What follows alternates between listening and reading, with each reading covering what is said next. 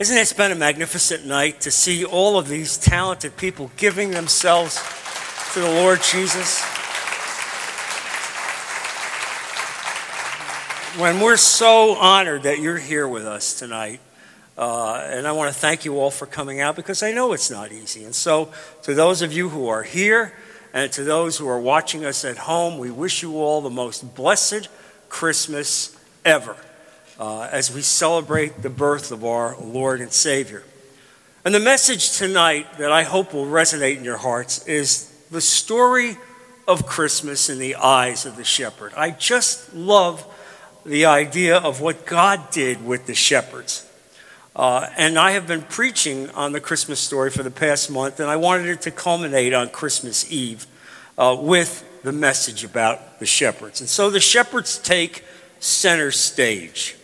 And as they take center stage, I want you to understand they were not looked at in a kindly way in Jewish society. You know, we have this kind of image in our own minds now of the shepherds, and we view them in this very elegant, highly anglicized fashion. But in fact, that was absolutely not the way the Jewish people looked at the shepherds. And so we breeze over this story, really, and yet, in fact, we need to dive deeply into it because you see, God is speaking in a poignant manner about what he did that night through the shepherds.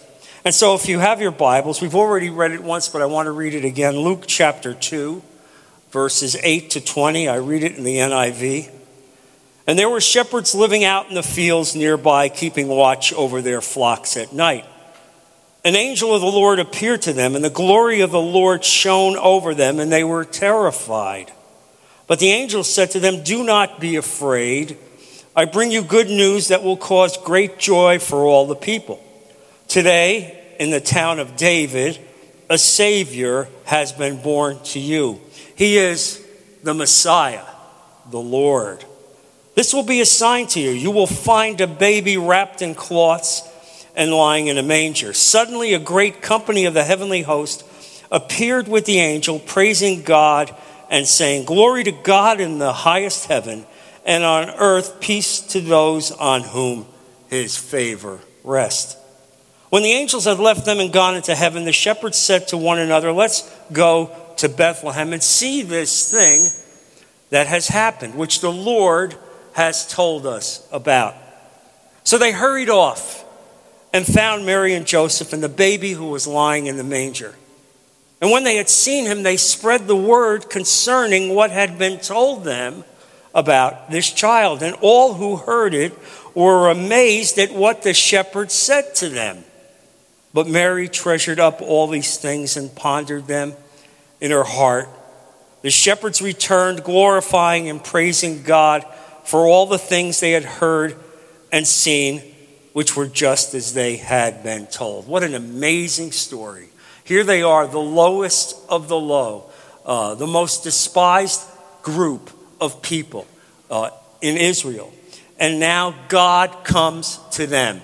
God speaks to them and announces the birth of his son. And he speaks to them first. And the Bible tells us that they were terrified. Well, every single time in the Bible where an angel comes to speak to some person in humanity, the common theme is terror. Because you see, angels are generally enormous, they're big, they're powerful, and when a human being comes face to face with him, it's very terrifying.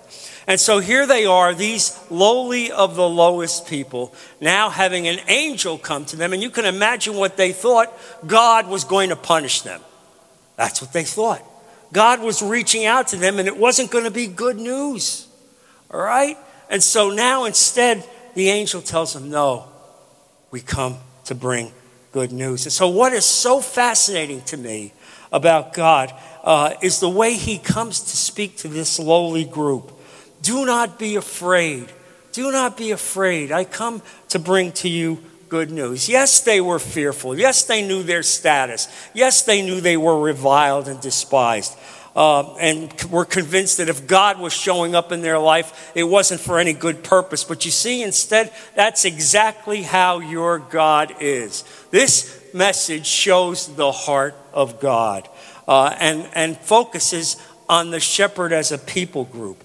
And so I want you to realize exactly how the shepherds were viewed in that society. In that society, effectively, it was divided up into two groups, either clean or unclean. And based on the food you ate and the kind of job that you had and whether you came in contact with animals, you were going to be judged by that society as either clean or unclean, which meant if you were unclean, you were not considered worthy in the eyes of God. And that's exactly how the shepherds were viewed. And so now here's the point. When you are unclean, you cannot go to the temple. You cannot make sacrifices. The scriptures are read in the temple, and you're not going to be able to hear them read. The celebration days are meant to be celebrated in the temple, and you are barred from that. You can't even set foot into the temple. This means that all of the spiritual life aspects that everyone else had in Israel, you were barred from having it. Can you imagine what it had to be like to be these kinds of people? Meanwhile, they are guarding the very animals that will be used in the sacrifices in the temple. What an irony is that this lowly group of people would sit there and prepare and guard the very sacrificial animals that would come and be used in the temple, but they themselves could not step in. And so they had no civil rights. They could not testify in court. In fact, there was a Jewish law, believe it or not, that said that if a shepherd fell into a pit, you were under no obligation whatsoever to pull him out and to rescue him. Can you believe it? They were considered to be thieves, unworthy, untrusted, and a totally despised class of people. And so when you begin to understand their actual jobs and the fact that they're guarding the very animals that would be used in the animal sacrifice, and they're looking for the firstborn male, you see the significance of what God is doing here. The irony that these would be the very first people who would learn that the Son of God was born in a manger in Bethlehem. They would be the very first. Notice to whom the angels come to. Do they go to Jerusalem? Do they go to the temple? Do they go to the high priest? Do they go to the Pharisees and the scribes? Do they walk down the streets of Jerusalem and announce the birth of the Son of God? No. Because God sees the heart. God sees the heart.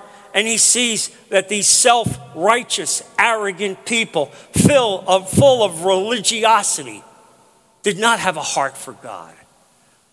They were self-serving, concerned about themselves, narcissistic in every way. And yet God looks for those who are brokenhearted, those who need a Savior, those whose lives are broken and recognize that the only way up is through salvation, through God himself. Now you see, this is a graphic picture for you tonight of the heart of God. And understanding the meaning of the birth of Jesus Christ. And I hope every one of you will leave here with this image in your mind. And so God sent the message to the lowly, to the outcast, to the despised, to the brokenhearted, not the religious elite, not the arrogant, not to the scribes, not to the Pharisees, but in fact to the lowest of the low. It is in fact the very metaphor of what Christianity stands for. It is what your God stands for on that great night when he ended the darkness forever and light came into the world forever. He came for those who were lost and were broken and recognized they needed a Savior. And so the angels came to the shepherds, people who were doing what they did every single day of their life. Nothing special. People going through the ordinary routines of their life. Think of what you were when you were called. Not many of you were wise by human standards. Not many were influential. Not many of you who were born of noble birth. But God chose the foolish things of the world to shame the wise. God chose the weak things of the world to shame the strong. God chose the lowly things of this world and the despised things of this world and the things that are not to nullify the things that are, so that no one could boast before God. What an incredible set of verses that is about who God is and how he chooses us and how he looks for those who bow before his throne and submit to his will, who desperately need a Savior, who are not arrogant, who are not lifted up, but recognize that they're lost and that the only way that they can be lifted up is if God touches them. So why start Jesus' story with the shepherds? Because the message of Jesus is for everyone. The message for you today, and I want to say this, is that you are not too low, you are not too insignificant, you are not forgotten by God. I want you to recognize that you need to recognize the time of your visitation and the time of your redemption. And I want you to recognize what Jesus himself said as he started his ministry, the first time he walked into a synagogue on the first day that he started that ministry. And when he walked into that synagogue, and we know that his ministry would be 3 years long, he walked into that synagogue, and on that day they gave him a scroll, because every day they would have a different scroll. And so they give Jesus this scroll to read. Imagine that. Here, read this scroll. And Jesus unwraps this scroll, and it's found in Luke chapter 4, verses 18 to 21. And it says there, as he read it from Isaiah, "The Spirit of the Lord is on me, because he has anointed me to proclaim good news to the poor. He has sent me to proclaim freedom for the prisoners and recovery of sight for the blind, to set the oppressed free, to proclaim the year of the Lord's favor." Then he rolled up the scroll, gave it back to the attendant, and sat down. The eyes of everyone in the synagogue were fastened on him. He began by saying to them, today, this scripture is fulfilled in your hearing. Can you imagine what it had to be like to hear that, to see the God of the universe read that scroll and to tell you that he was anointed to come and break the shackles of sin, to break the blindness of sin, to set those of us who are caught in sin forever to be freed of that. He had come to break all of that, and he announced it that day in the synagogue. And so you see, when the shepherds get this message, they are besides themselves. Who would ever think that God would come and speak to them like this? That God would lift them up and affirm them and honor them. They're the lowest of the low. No Jew, no self-respecting Jew would ever have anything to do with them. And so you see, when they reflected on what God had done, they then go and see the baby. And you see that in Luke chapter 2, verses 15 to 18, where it says, "When the angels had left them and gone into heaven, the shepherds said to one another, 'Let's go to Bethlehem and see this thing that has happened, which the Lord has told us about.' So they hurried off and found Mary and Joseph and the baby who was lying in the manger. When they had seen him, they spread the word concerning what had been told about this child. And all who heard it were amazed at what the shepherds had said to them. But the shepherds returned, glorifying and praising God for all the things they had heard and seen, which were just as they had been told." Ladies and gentlemen, I want you to know something. When you come face to face with Jesus Christ, you are changed forever. All right? You are changed forever. I want you to see this. These people who the day before were despised and outcast and put at the very bottom rung of society, now after coming face to face with Jesus Christ and worshiping him, they're evangelists. They're going around speaking about how great God is and what God has done. You understand that this only happens when you come face to face with God, face to face with Christ. and you see the overflowing joy that cannot be contained. And I want you to recognize something else. You see, they went there themselves to see the baby. Now, in another passage in Scripture, when the wise men came into Jerusalem, they went to the temple and they asked Herod, and the wise men there asked the religious leaders, where is the King of the Jews going to be born? Well, you see, the religious elite opened the Bible and looked at Micah chapter 5 and said, right here in Bethlehem. Where's that? It's just 7 miles down the road. Go down the road, then make a little right. You'll run right into Bethlehem. But they didn't go themselves. They had no interest in seeing the Son of God. Because in their minds, they weren't interested in a baby. They were only interested in a political leader who would be able to throw off the shackles of Rome. Instead, God gave him a baby who would deliver them forever from sin. But you see, that's what happens when we're so tied up in our own religiosity, in our own arrogance, that we don't understand exactly what God is doing for us. And so let me say this for you today. No one is too far away from God to be reached. If you're here tonight, and this may be the first time that you're in church in a long time, I want you to know something. That's between you and God. But I don't care about where you've been. I don't care about what things you've done in your life, because God doesn't care.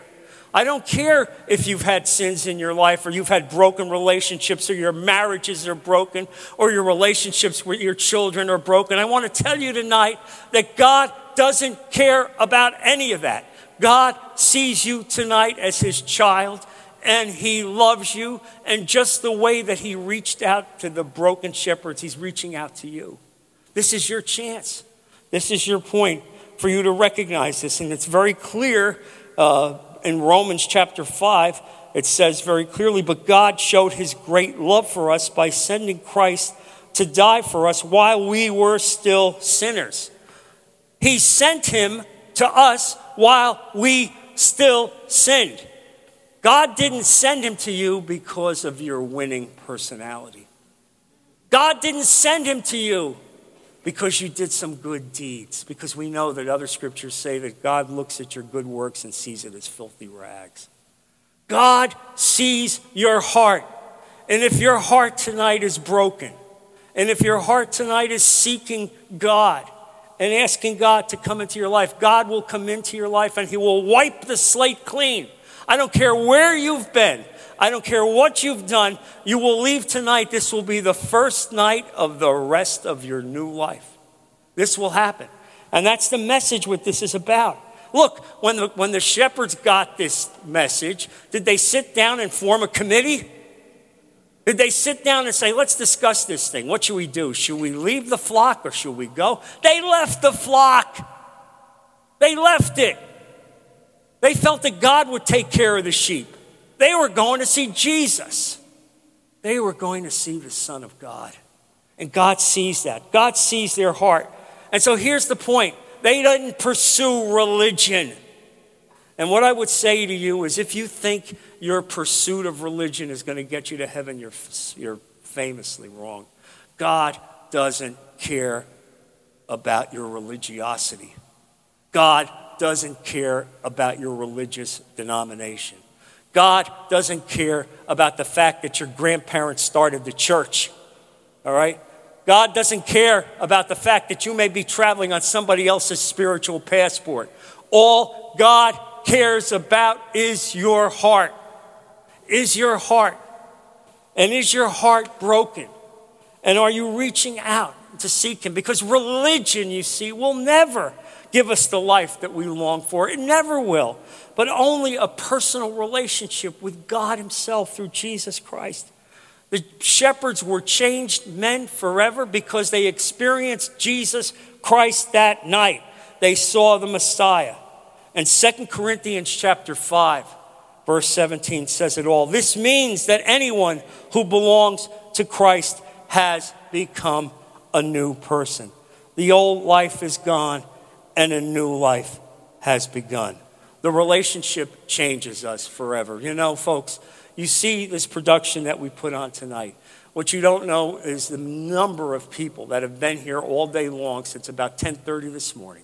People making cookies, people preparing the hallways, people preparing coffee and hot chocolate and preparing everything that you see. The ushers, all right, the greeters, those people that wrote up the programs. Then you see the musical aspect of the program, people that have practiced for weeks, whose talent is immense. And you come to say, why does this happen? It happens because all these people love Jesus Christ.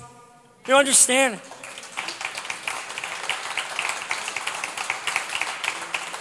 This is no mere concert.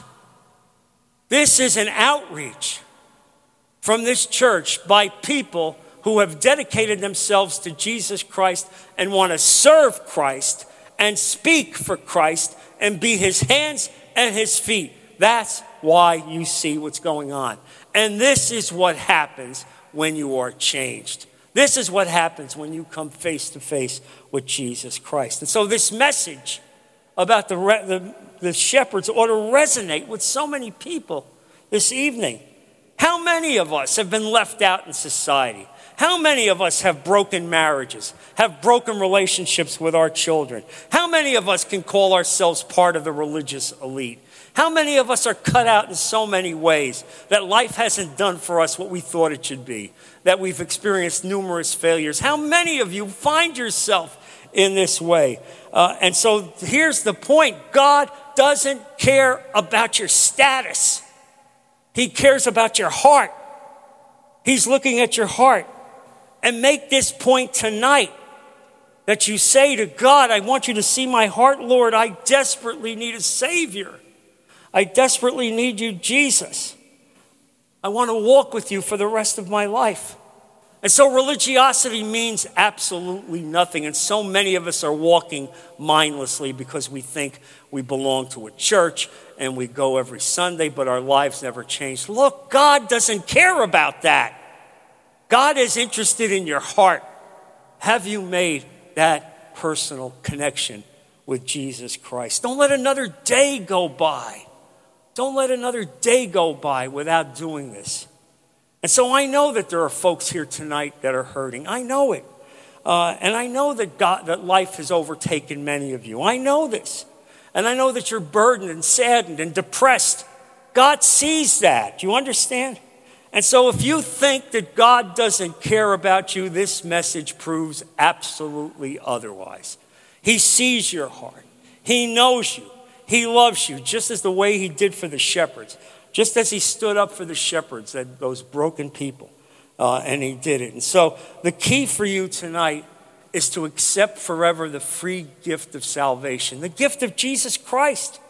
Just as the shepherds did. Let us go and see. And as they went and saw, they worshiped the baby. That's what it is about. Salvation is not about joining a church. Rather, it's about attaching yourself to the body of Christ forever. Accepting him as your Lord and Savior. Saying to him, as you bow before his throne, Lord, forgive me. And so what I would say to you tonight is you can change your life forever tonight. You can walk out of here forever, changed forever. And it's a very simple thing. It's between you and God. We don't have any special procession, any special ceremony. But what I would say to yourself is if you bow your head and you can make this very simple prayer to yourself, to God, between you and God. And basically you would say, Lord, I am lost. I am a sinner. I accept you today as my Lord and Savior, and I will follow you, Jesus.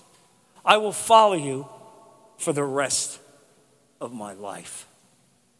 And if you made that prayer to yourself, this will be the first day of the rest of your new life. God will now hold you in his hand. And I want to tell you something. Scripture says nothing, no power, no principality, no demon. Satan himself could not take you out of the hand of God. Once you've committed yourself to God in the way that I've said to you tonight, God will hold you there forever. And your life will be changed forever in this world because no longer are you an accident waiting to happen. No longer do you expect, you don't know what's going to happen to you when you get up. But now you know you are within the hand of God himself, that he controls your destiny. And as you live this life and walk with him in this life, he will be with you right until the end when the curtain departs and you step from this life into the next. And there you will be with Jesus Christ. And you will be with God. And you will be with your family that have gone before you in prayer. And so, don't let this night go by without making that decision. And what I would say to you is, I will be down on the floor as this service ends. And if any of you want me to pray with you, I will. If any of you want to discuss it with me further, I will. But there's nothing more important in this Christmas message than recognizing that what God did for the shepherds, he could do for you. Because that shows the heart of God. And so, what I would say to you as we get to this point of the service, on that night, on that very special night, on that silent night, when God interrupted the darkness of the world, the sin of the world, with the light forever, the eternal light of Jesus Christ, this world would never be the same. It would never be the same. And no human being who would ever accept Jesus Christ would ever be the same. You are a child of the King. Amen, church. Amen.